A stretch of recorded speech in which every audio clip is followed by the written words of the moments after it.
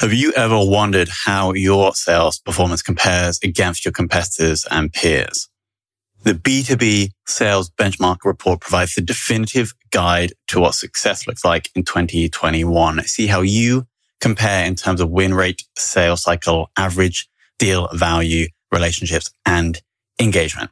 You can see the results and get the full report at ebsta.com/B2B-sales-benchmarks.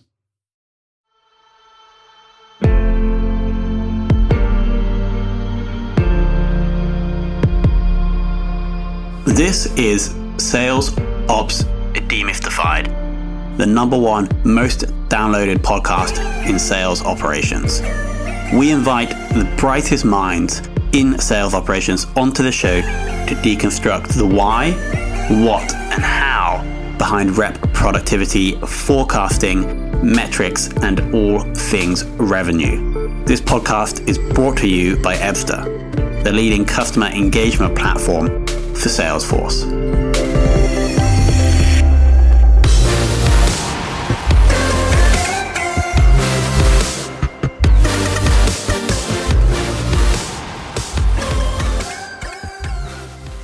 Welcome to another very special episode of Sales Ops Demystified. We're joined by Corey Geyer of 6sense. Now, Corey is someone who has very extensive experience across sales operations and now revenue operations at companies such as Aperio, if I'm saying that right.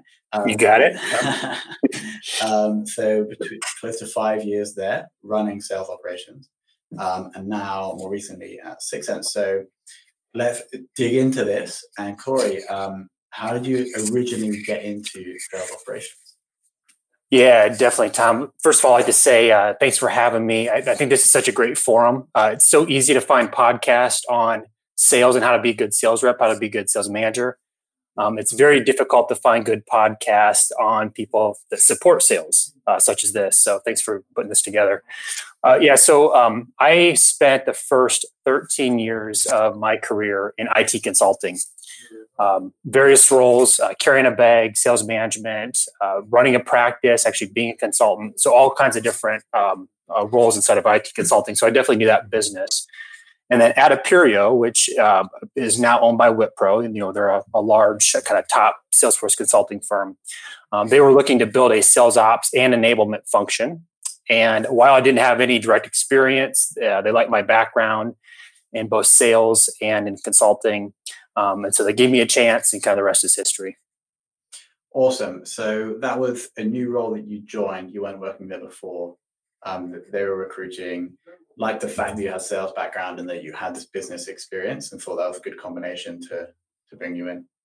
Yeah, they were new to sales operations enablement. They didn't have a formal function like many growing organizations. They're doing it in pockets across finance and marketing and other roles. And so, they liked the fact that I could kind of work cross-functional because I knew the business so well. Got it. And then, because you were there for nearly 5 years, right? That's correct. Yep. So there were 0 people in the sales ops team when you joined, and then when you left, how many people in the operations sales ops team, and then how many reps or AEs were you supporting? Yeah, at Aperio, when I left, there was 9 people in sales operations and enablement. We had kind of 2 people dedicated mostly on enablement, and then the other 6 people kind of focused on operations, kind of crossing the line a little bit into marketing ops in the sense of sourcing a lot of different marketing data, helping to maintain data.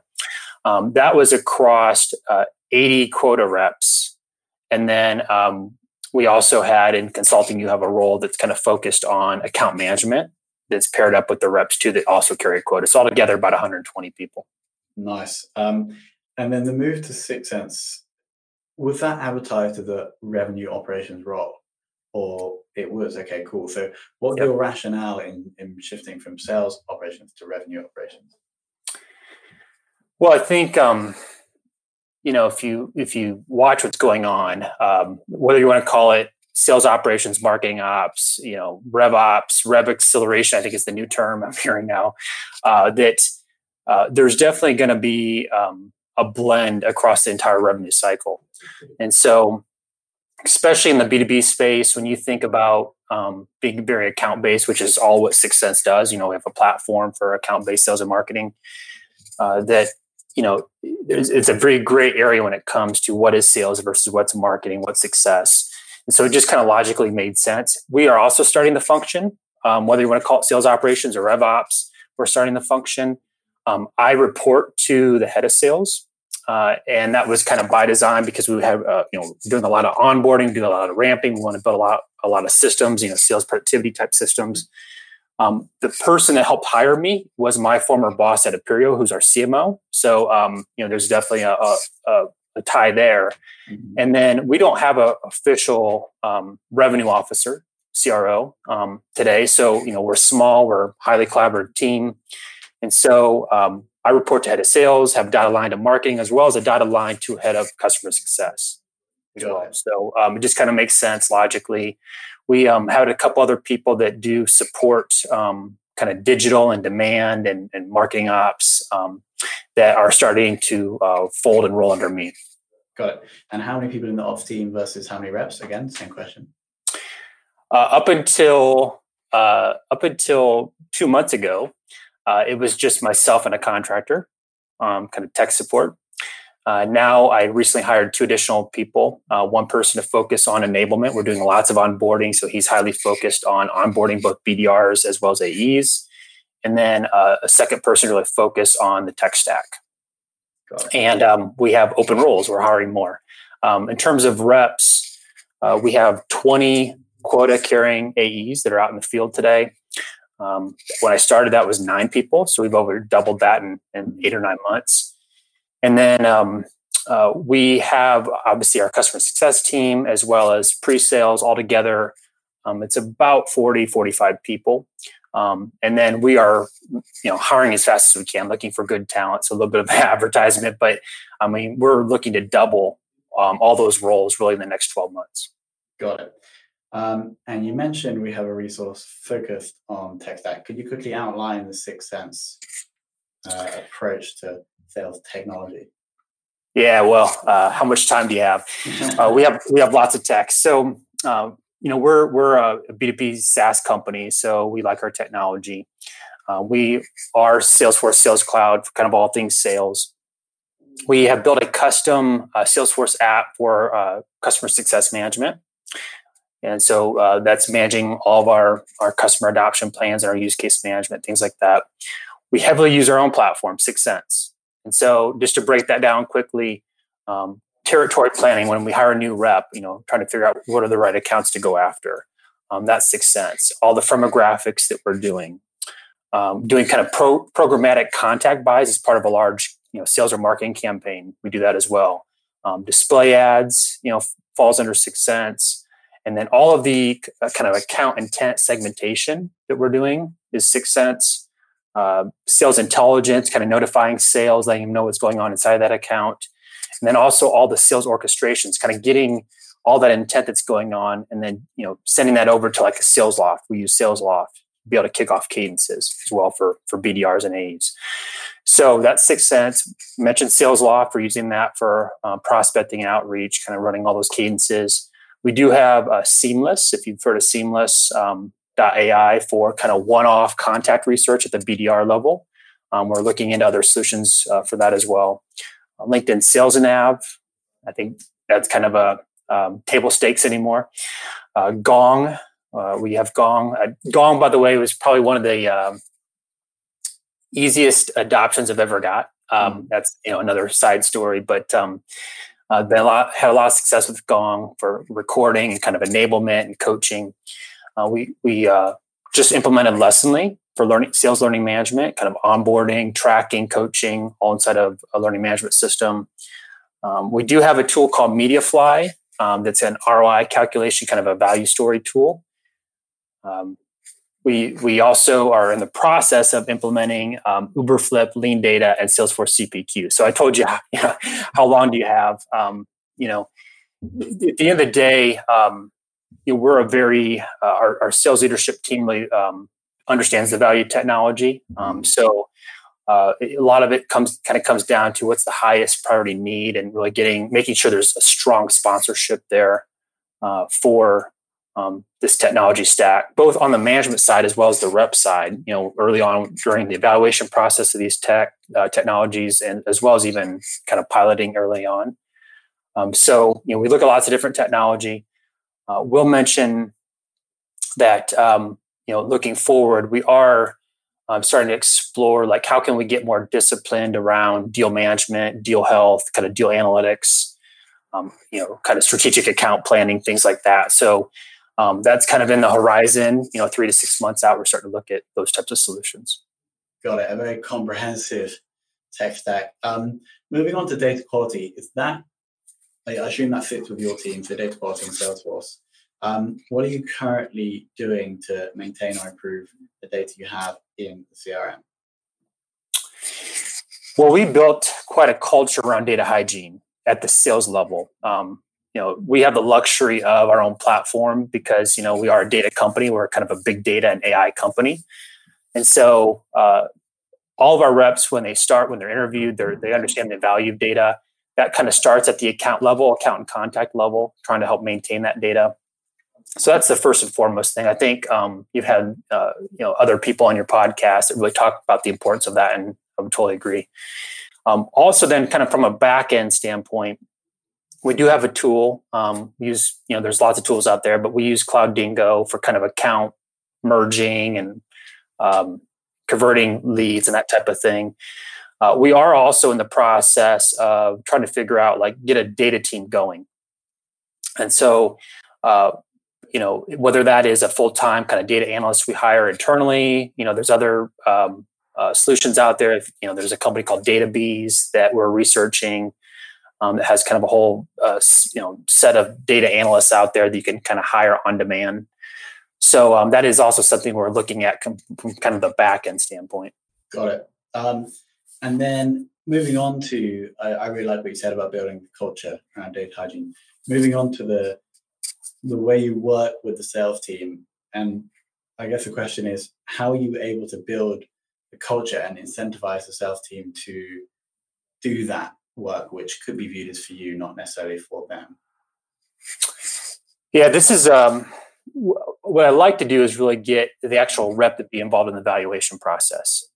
And so I'll pick on Gong only because that is, I mentioned that one earlier. But when we were evaluating that, there's lots of different solutions when you look at kind of recording and enablement solutions of recording those calls.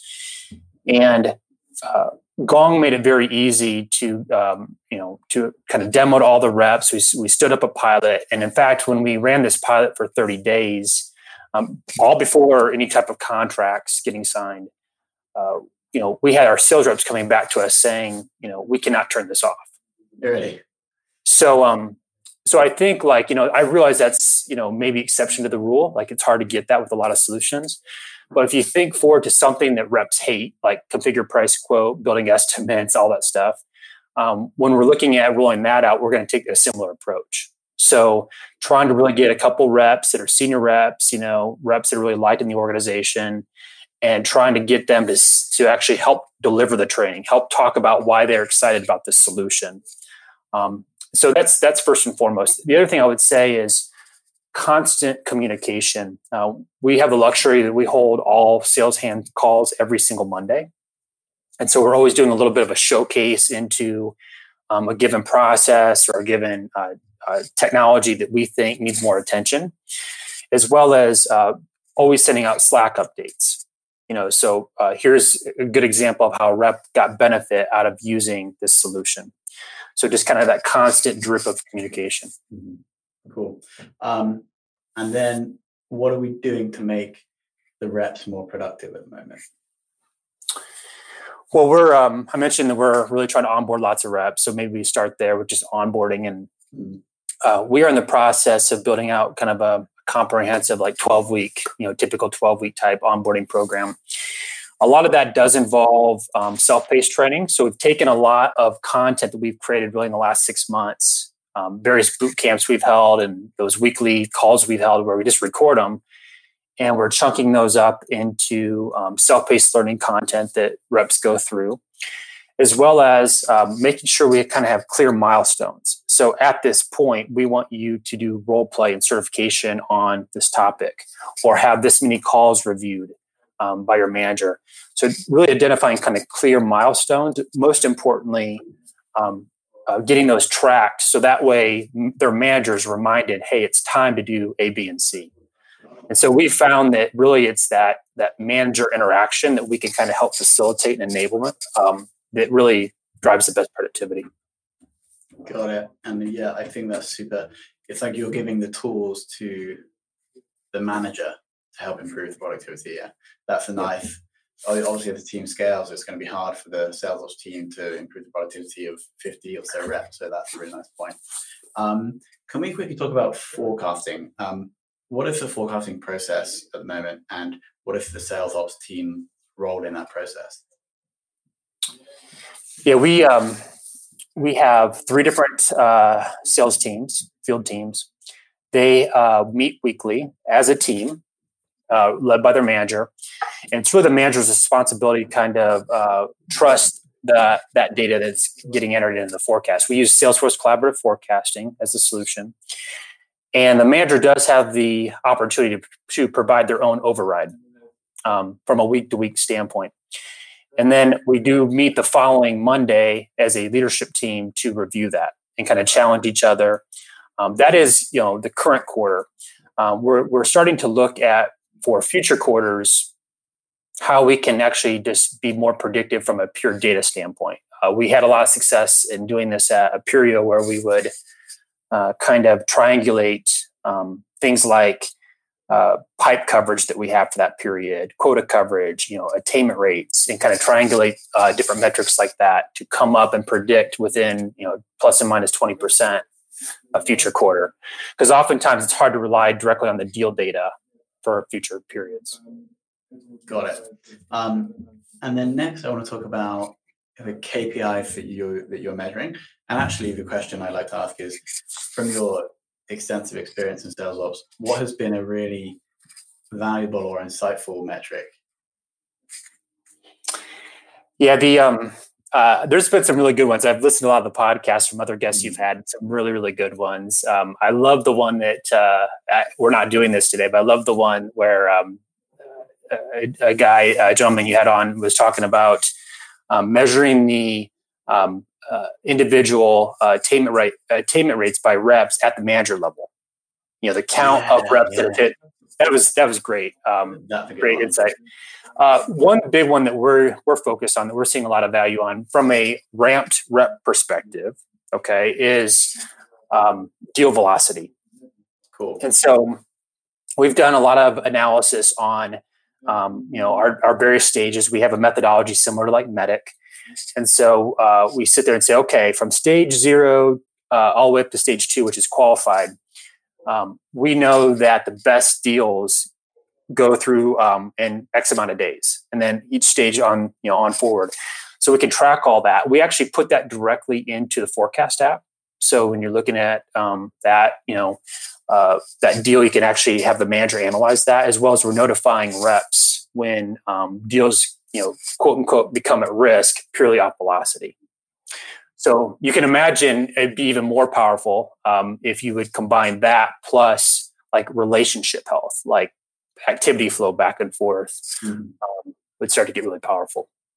Got it. So you're saying that the manager during the forecasting meeting can see the velocity of each deal in the forecast, and therefore ask questions based on the fact that if a deal hasn't got to stage 2 in 7 days, then it's unlikely to get to stage 3. That's right. That's correct. Yeah. You guys. Yeah, and just to mention one or two on the onboarding side too, because that is really important for us. I think a lot of companies that are growing right now is another guest you had on talked about some onboarding metrics. A couple that we closely like to watch is time to first deal that they source. The key part of that is that they source, because obviously a rep could come in that's replacing a recent termed rep, take on some active deal cycles, and they can close those pretty quickly, and they're already halfway down the cycle. So, a deal that they actually source themselves, it's net new. And then the second metric is the time it takes them to reach to their fully ramped quota for that first quarter. So, take a simple example. Let's say a fully ramped quota for a rep is 100K. How long does it take them to get to 100K? And, when you combine those two metrics, kind of average them out, that's a good way to look at ramp time. Got it. And so so you can then take all of the ramping reps and then rank them, I guess, by those two metrics. And then these people here may need a bit more work on. Nice. Yep. Yeah, definitely. Okay, cool. So final question. Who in the sales ops or revenue ops world has inspired you or taught you the most? Yeah, well, I would say in terms of really helping me understand the space and really take the time and patience to kind of coach me is Chris Heineken. Chris was head of sales at Aperio. He's also the guy that took a chance on me. Chris really taught me that you really need to make everything simple. Us folks in operation, we like to get into the nitty gritty and everything else. And Chris is really an expert at when it comes time to communicate and try to get adoption, make it as simple as possible. And he was always working with me on that. And Chris has now went on to start his own company after Aperio and having a lot of success. I would also say probably moving forward, I'm really interested in just all the kind of innovation that's happening around enablement and productivity.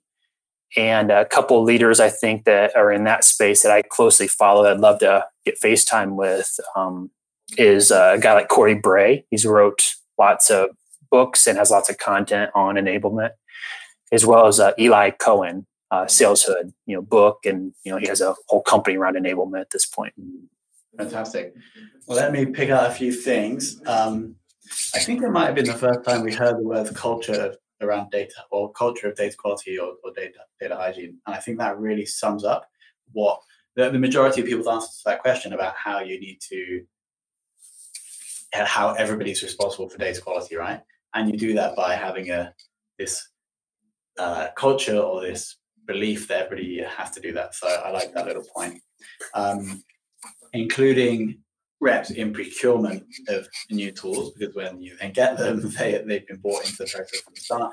And then the final point was about having, instead of potentially trying to improve reps' individual productivity, give the managers or equip the managers with the tools to facilitate the productivity for their reps. I think that's a powerful strategy as well. So, Corey, thank you so much for your time. Thanks, Tom. Appreciate it.